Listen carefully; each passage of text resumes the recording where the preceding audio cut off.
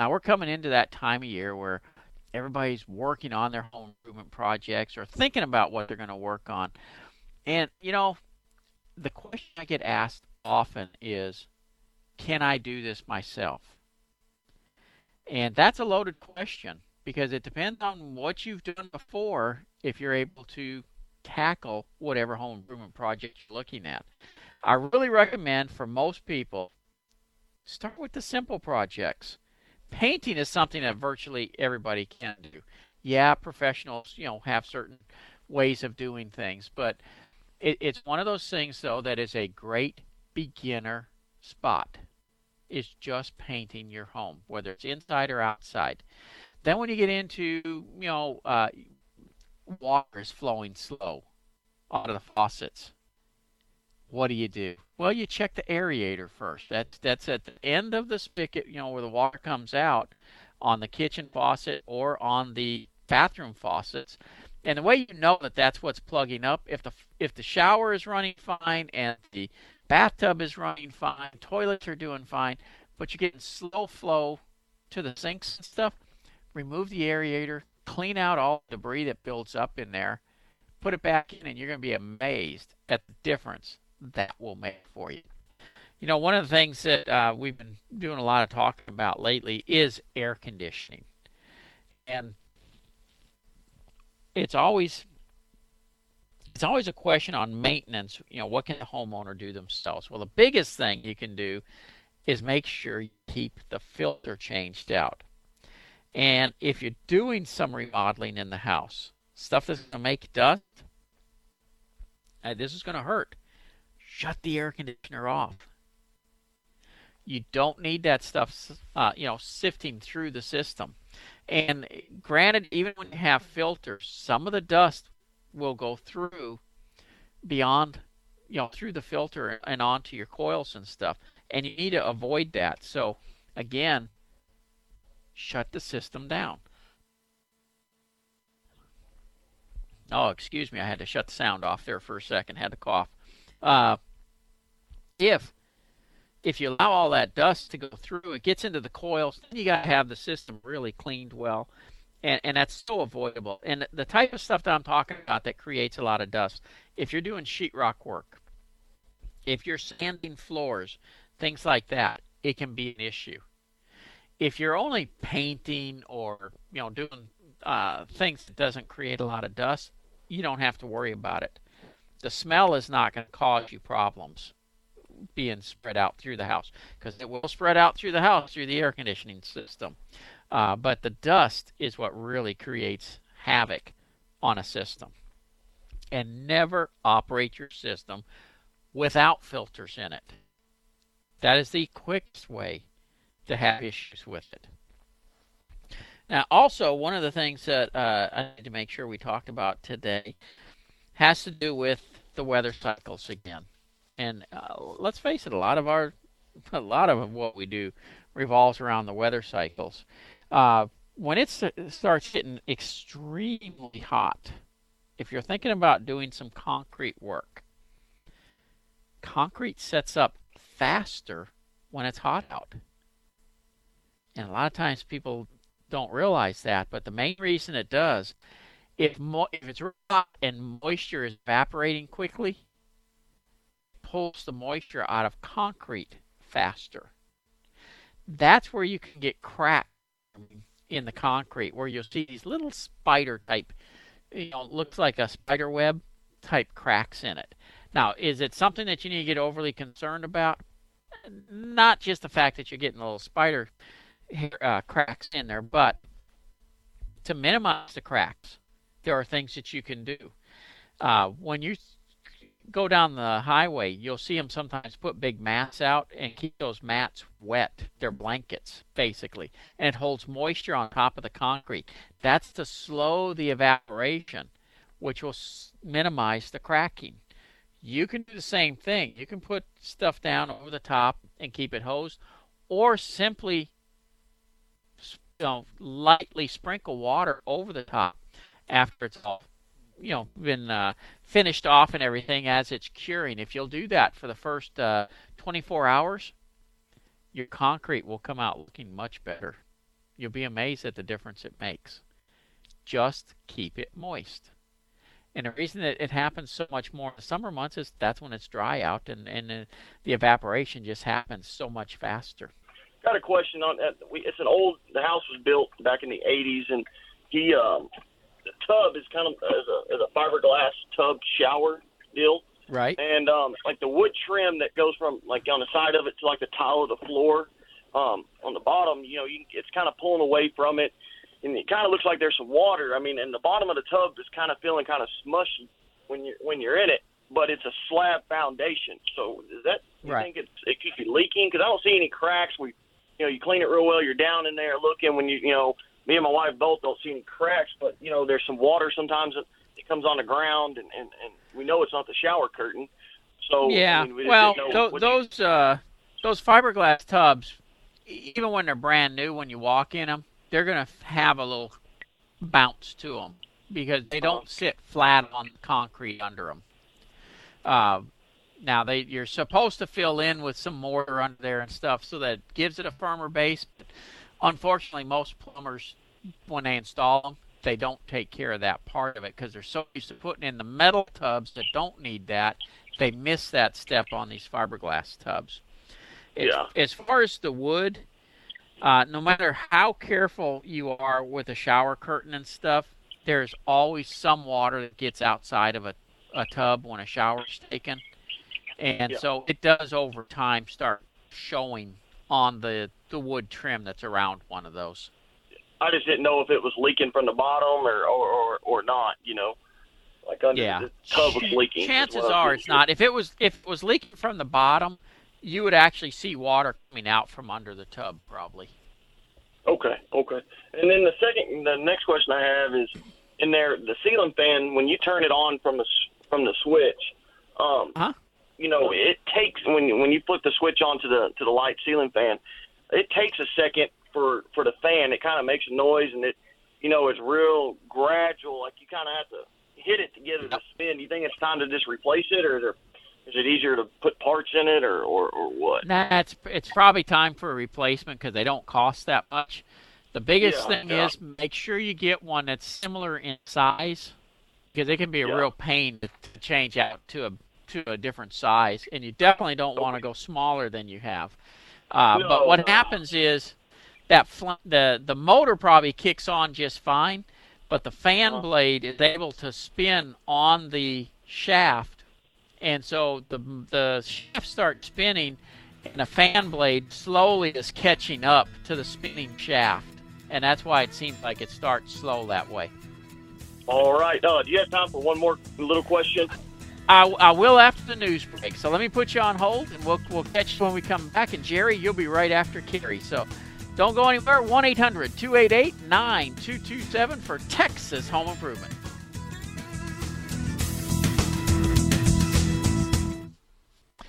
Alrighty, when we left, I was talking with Carrie. If you got a home improvement question, 1-800-288-9227. Carrie, are you there still? Yes, sir. The only other question I had was my dad's wanting to get his roof replaced, and the insurance company's not going to pay for it, and they said it's too old. But when a roofing contractor comes out, we've had some of the big companies come out and look, and the shingles that they bring out, like name of Atlas is the brand. I mean, they don't seem as thick as like a Timberline that we can go buy at Home Depot. You say what brand of shingles would you prefer? I mean, Well, don't let the thickness throw you too much. What you're looking at is possibly different materials, and like the Certainty makes a great shingle. Timberline is a great shingle as well. I don't know what brand they're bringing you, but it was an Atlas brand. Atlas. I'm not familiar with their roofing material, to be honest with you. Yeah. Okay. All right. Well, that's all I had. Give Arrington Roofing a call and let them take a look at it, though, because the first question I'm having is, I can't believe an insurance company is saying the roof is just too old. Well, it was put on in 1996, and he's had them come. He's had it three or four times as a 30-year roof come out, the actual adjuster, and they're saying yes, there is hail damage and things, but the roof is worn too much, and so it's not due to storm damage. They won't pay on it. They will not do it. Huh. It was put on in '96, and it's a 30-year roof. Right. So yeah, that's not sounding right. Talk with Chris Arrington over at Arrington Roofing. Not that he's an insurance adjuster, but he knows a lot of them that he can maybe get you some help with that. Okay. All right. I appreciate you. Thank you. You bet. Take care. Let's talk with Monty in the Woodlands. How are you? Hey, Jim. Before I ask you my question, I want to express how much I appreciate and how many of us appreciate the community service that you do in the Houston area. You're a good guy, but I think that makes you special. So, I wanted to say thank you. I appreciate that. A few years ago, I noticed that I was getting a little black mold on the north side of the painted surfaces of my house. Went down to Ace, and they showed me some products, but then this guy said, hey, just put some bleach in some water, and it'll take it right off. So that's what I've done since then, and it works like a charm. Right. But on my roof, I got a new roof after Ike because the tree came down. Most of my roof is like a 45-degree angle, I'm guessing, because I don't know. But I have a couple of places that are about half that grade, and those shingles are turning dark with that mold. Yeah. So my question is, can I use a product with my handheld hand-pumped garden sprayer like Wet and Forget on those shingles to take care of that problem, the discoloration, or is there another product I should use? And certainly I don't want to do anything that would harm the shingles. Right. You can. In fact, there are some products out there that are made specifically for the shingles even to clean them. And basically you'll put the material on there and then hose it off. No, you don't have to use any pressure or anything because you don't want to mess up the shingles, but they'll clean up very nicely that way. And do you have a name for any of those products? I do have one of them. Let me see if I've got... there's one that called Roof Guard. Okay. And I can give you a website. It's roofguard.com. Got it. And not only does it clean it, it actually, helps to make the roof stronger because it bonds everything together up there as well. Okay. Do they have that at Ace by any chance? That they do not. Okay. All right. All right. Okay. Anything else that I should know? Well, the other thing I would tell you is, the same stuff you've been using to clean the paint on your side of your home actually would clean that roof very well also. Oh, just bleach and water? Yep. And it won't hurt a thing. Because what causes that to happen is we got so much pollution in our air, it settles on the roof. The reason the more sloped places don't have the issue is the rain runs off so fast it takes it with it. But on those flatter areas, it has time to bond in there. Well, the bleach will clean it up, kills any of the mold stuff, but it'll help to loosen the dirt to wash away as well. So if I were going to apply that with my, like I said, my hand-pumped garden sprayer, would I dilute it or use it straight? On those shingles, it's not going to hurt it either way. Either way? Yeah. If I don't dilute it, does that make it more effective? No. Okay. If I was doing it, I'd be probably going like for every gallon of water, I'd put, I'd probably mix a 50-50 or a 75% water to 25% bleach. Somewhere in that range. Okay, great. Thank you so much. You bet. Take care, Bye. Monty. First one is an attic insulation question. The house is 60 years old, and I'm going to re-insulate the attic. I'm just going to go over the old insulation. It is flat as a pancake. The problem is the rafters, they are 2x6, but they are spaced different from what I expected. They are 20.5 on center instead of 24 or 16. Do I just get 24-inch and stuff it in there, or do I need to trim it to lengthwise to fit? First, I would tell you, no, you don't need to trim it. What the easiest way to handle something like that is, since there is some insulation in there already, rather than going and putting the new insulation in the same direction as those ceiling joists are, go across them like a checkerboard. Yeah, then you don't have to cut anything. And you can get whatever width you want. Use unfaced insulation. It doesn't need any paper since there's already insulation there. The whole purpose of the paper is to install it when a house is being built, so you got something to staple it and hold it into place. When you're laying it on the attic floor like that, unfaced is the best way to go. And like I said, just cross it like a blanket across those ceiling joists. Problem solved. And what you're looking for in an attic is about 15, 16 inches, because you're trying to get it up to like an R38 range. And 15 or 16 inches will do it. So, yeah, definitely don't worry about cutting it and stuff. Okay. Also, could you recommend a company that does blown-in wall insulation? It is cedar shake siding that was never insulated. So what do you recommend? Well, there is a product called HomeSolate. And if you go to foammywalls.com, they've got a great video there that shows you how they can inject this wall foam insulation into your existing walls to insulate those walls. And it's a non-expansive wall foam, so it really does, it doesn't do any damage, but it fills the cavity, seals all the air gaps, and it sets up in just literally in a matter of seconds. They dump it in, like I said, it's kind of this consistency of shaving cream, and basically what they have to do is drill some small holes. They'll typically drill 3 of them for each wall cavity, in other words, for each, in between each stud. And they'll start with the bottom. Once that section's filled, they move up to the next hole and then up to the one in the top to fill the entire wall cavity. And like I said, it just sets up in seconds. No more air infiltration. You got the highest R value available. Plus, it can kill a lot of the sound from outside as well. Really a great way to do it. And again, if you go to foammywalls.com, there's a great video there that shows you exactly how they can put that in there and make your house so much more energy efficient. Another email that had come in about excessive dust. The house is 45 years old, blown-in insulation, looks dark gray and pulverized, have had Nautilus heater and exhaust vents installed in bathrooms, also 8-inch hole above gas hot water heater, and 7 light cans put in the dining room ceiling.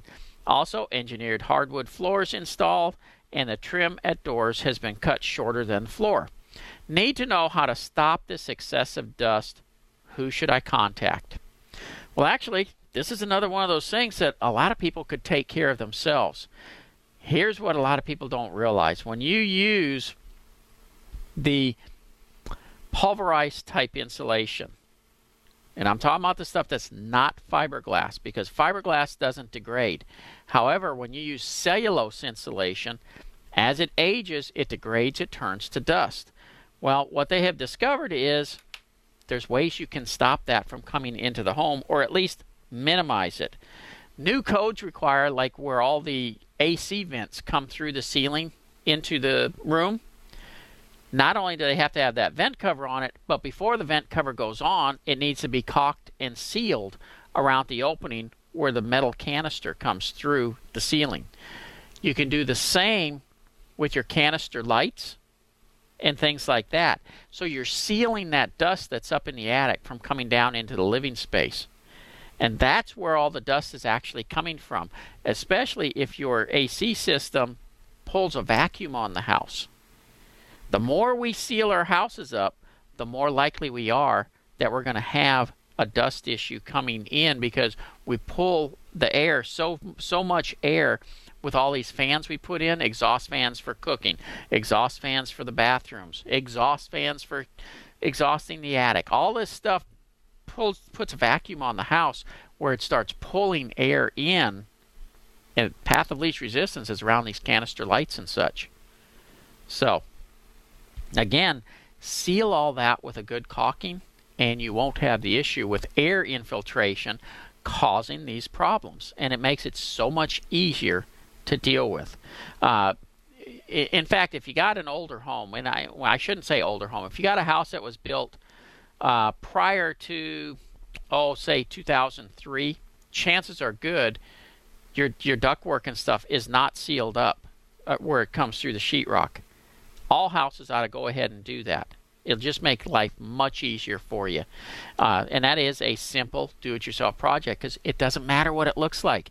You're going to take the AC vent off, caulk it up where the metal canister comes through, let that dry, and put the AC vent back on it. Nobody will ever see it.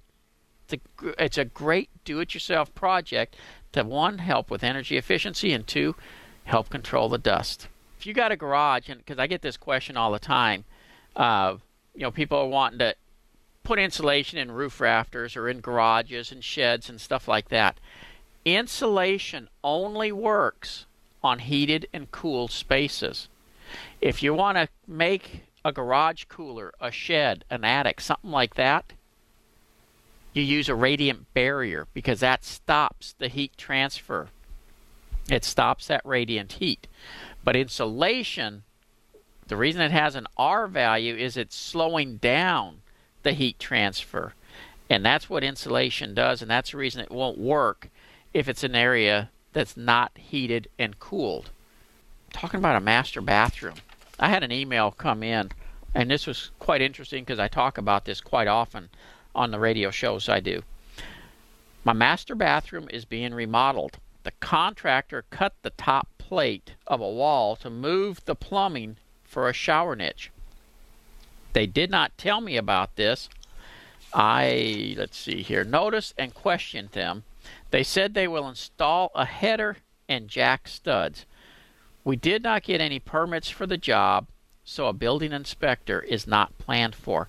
I'm not sure what I should do to ensure that it is structurally sound. I have pictures if it would help you with your answer. And I did look at the pictures.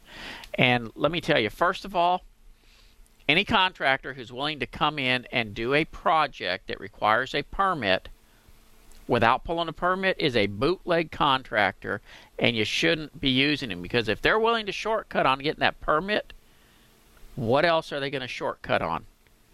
And in this example, they cut the sill plate on the top, and if that's a support wall, that could be a major problem. Now, it's an easy enough problem to solve by putting a header up there, and it doesn't have to be below the ceiling joist. You a lot of times can put these above the ceiling joists as well to create spans. However, in this case, it sounds like they weren't going to do anything until they got caught with the problem. And that takes me right back to what I originally said. If they're willing to bootleg the job without a permit, what else are they willing to shortcut? And a lot of times you won't notice something like this immediately. It comes over time when the ceiling starts to sag and you start having problems. And then you got to tear it all out and rebuild it. Make your contractors pull the permits, and you'll solve a lot of these problems. Now, in this case here, I recommended that we go back, we get the permit, we go ahead and get that thing fixed. And yes, it was a support wall, so it actually ended up having to have a structural engineer come out and look at it. All things that, yes, it costs money, but if you want the job done right, you got to spend what it takes to do it right. Man, I'm new to this remodel world, but what I did is I'm trying to fix my house up, sell it, buying a new house, and I figured I'd save some money by doing it myself. Well, I went out and I bought the paint for like $35 for 5 gallons. And my walls were tan originally, and it's just a white latex paint. But anyway, it's taken 3 to 4 coats to cover up the paint. I mean, do I need to buy a better grade of paint? Absolutely. That is the biggest problem with buying a cheap paint, is it doesn't have the ingredients, enough of the ingredients in it to cover in one coat. Take a look, go to Ace Hardware, take a look at Valspar paint. That is a great paint. Okay. Yeah, Valspar. It covers in one coat, and you're done. Awesome. They opened an Ace right next door to my house. Ace is the place. All right. Well, hey, I appreciate the time. Thank you. You bet, Jeremy. Take care. I got a house right now that I'm doing for a police officer. We're remodeling it. In fact, if you go to our website, thipro.com, you'll see what we're doing. We're actually doing this one in Houston. We just had finished a project in Dallas for a fireman. And we do this with the show. We get our contractors together and we go out and we do these jobs for free for people who need it. The police officer we're helping was in a rollover accident. He's quadriplegic and has brain injuries, and the house needed a total makeover. The Valspar Paint Company donated all the paint for the inside and outside, and I really figured we'd have to put 2 coats on the inside because of some of the colors that were in there. It's covering in 1 coat. Looks great. So if you're needing paint, that Valspar paint at Ace Hardware does a great job for you. Question about a 43-year-old house that needs repiping.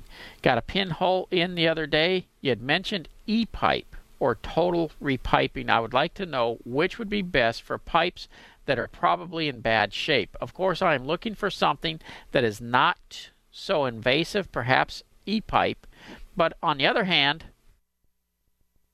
this old could take it. I suppose a contractor would come out first and look at the pipes.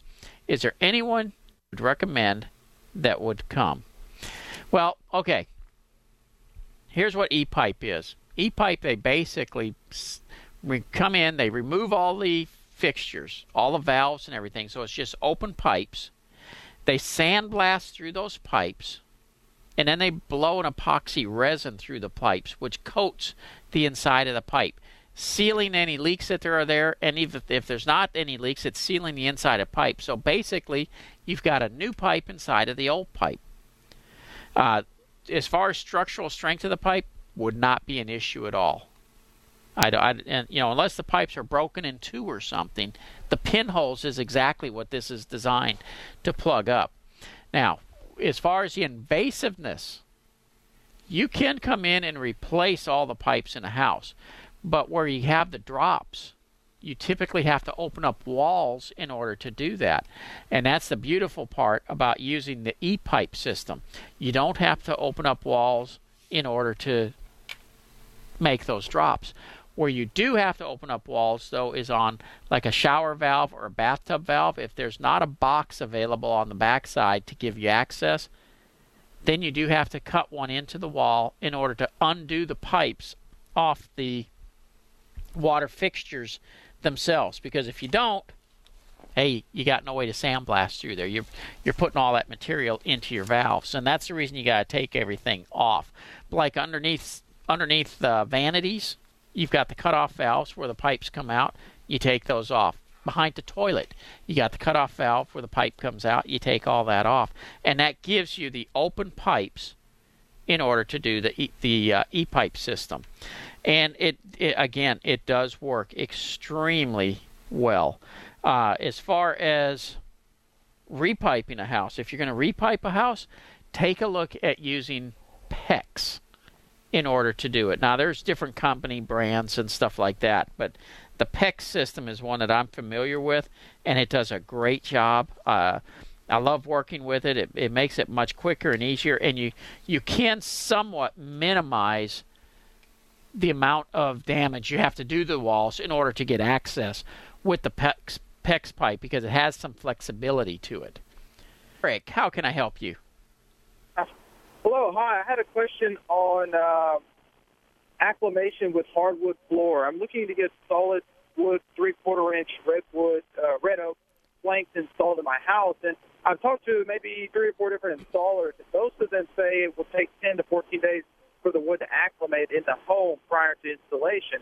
But I did have one installer who recommends installing them as soon as they get in the house, and then prior to sanding, prepping, and staining, he'll then let it acclimate a couple weeks. And I'm not sure which is correct. The ones who are telling you put the wood in and let it sit before installing are the ones that are correct. Okay. What will happen is if you go ahead and install it, and there's 2 scenarios. The whole reason for letting the wood acclimate is sometimes it's going to expand, sometimes it's going to shrink. Well, if you put it in and then the air conditioner is running and it shrinks the wood, you'll have gaps between the wood. And that doesn't look good. If you put it in and it expands, it can actually cause the floor to buckle in areas. Again, that's a big problem. So that's the reason they recommend that you put it in, just stack it over in a corner or whatever, let it acclimate, and then install it after that. Okay. All right. Thank you for clarifying that. Eric, take care. Again, our number, 214-787-1080. And let me tell you, it doesn't matter if you're putting in new wood floors like Eric's doing, where they're going to be finished after they're installed, or you're putting in the pre-finished stuff. It's still supposed to go into the building. And I say building because it's not all going into residential. This is whether it's residential or commercial. It should go in first in the packaging and be acclimated to the humidity levels of that building. In other words, you're already running your air conditioning system and stuff.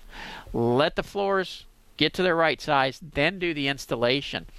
And you got to be careful that around the edges you leave the proper gap so that the floor can expand without popping up. If you get too close, most floors require like a ½ inch on the sides all the way around it. And if you get too close, when the wood does expand, because it's going to expand and contract with temperature moisture changes, if you get too close to the edges, as it expands, it hits the edge, it will pop up and create a hump in your floor. And you don't want that. So by all means, let the floors acclimate and make sure they put the proper spacing. And that's the reason we have the shoe molding around the edges, to cover up that space and allow the floor to expand and contract without bulging up. It can become a really big problem if you don't do that. Now, I had an AC question come in. I have an HVAC system that's 15 years old. I've not had any major repairs since I've lived in the home the past 3 years. I had it serviced the other day, and it's running okay, but the compressor is working hard. The technician said the refrigerant pressures indicate compressor is weak and failing. They also said the amps climbed from 6.45 to 11.65 in 5 minutes. He also said valves on the compressor respond very slowly. I have considered replacing it in the past years. I saw in one of your answers to questions taped that said wait till it breaks to replace it. I was just wondering if that is a good idea according to what the serviceman said, or replacing it would be a better idea. The air handler and heat pump, my electric... Oh, wait a minute. Okay, my machine, it has an air handler and a heat pump. My electric does seem higher than past years, and it is loud. One more question. If I replace it, the technician mentioned I could go AC and electric heat and no heat pump to save money. Is that a good idea, or is having a heat pump beneficial? Thank you for the info you could provide to help me make the best decision. Okay, let's start with 15-year-old system. Hey, it is probably getting time to be looking at replacing it.